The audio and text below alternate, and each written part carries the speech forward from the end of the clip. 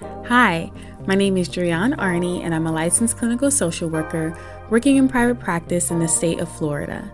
Welcome to the Cultivative Conversation podcast, where I engage listeners in conversation about mental health related topics and use questions designed to assist with exploring themes of gratitude, nostalgia, sharing, and learning, to normalize mental hygiene, and to invoke togetherness and intimacy through conversation.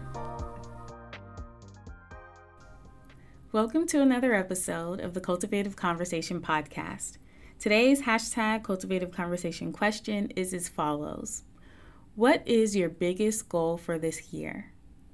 Some effective follow-up questions or things to explore include, what makes this goal important to you? What motivated you to work towards this goal now as opposed to next year? How will you benefit from accomplishing this goal? And last but not least, how have you managed any challenges in your work towards this goal? And what supports will help keep you on track as you continue working?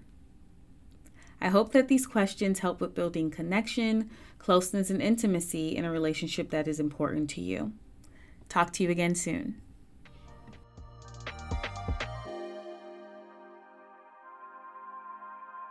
Thank you for joining me for this cultivative conversation. If you have not already, please subscribe to the Cultivative Conversation podcast and share this episode with a friend.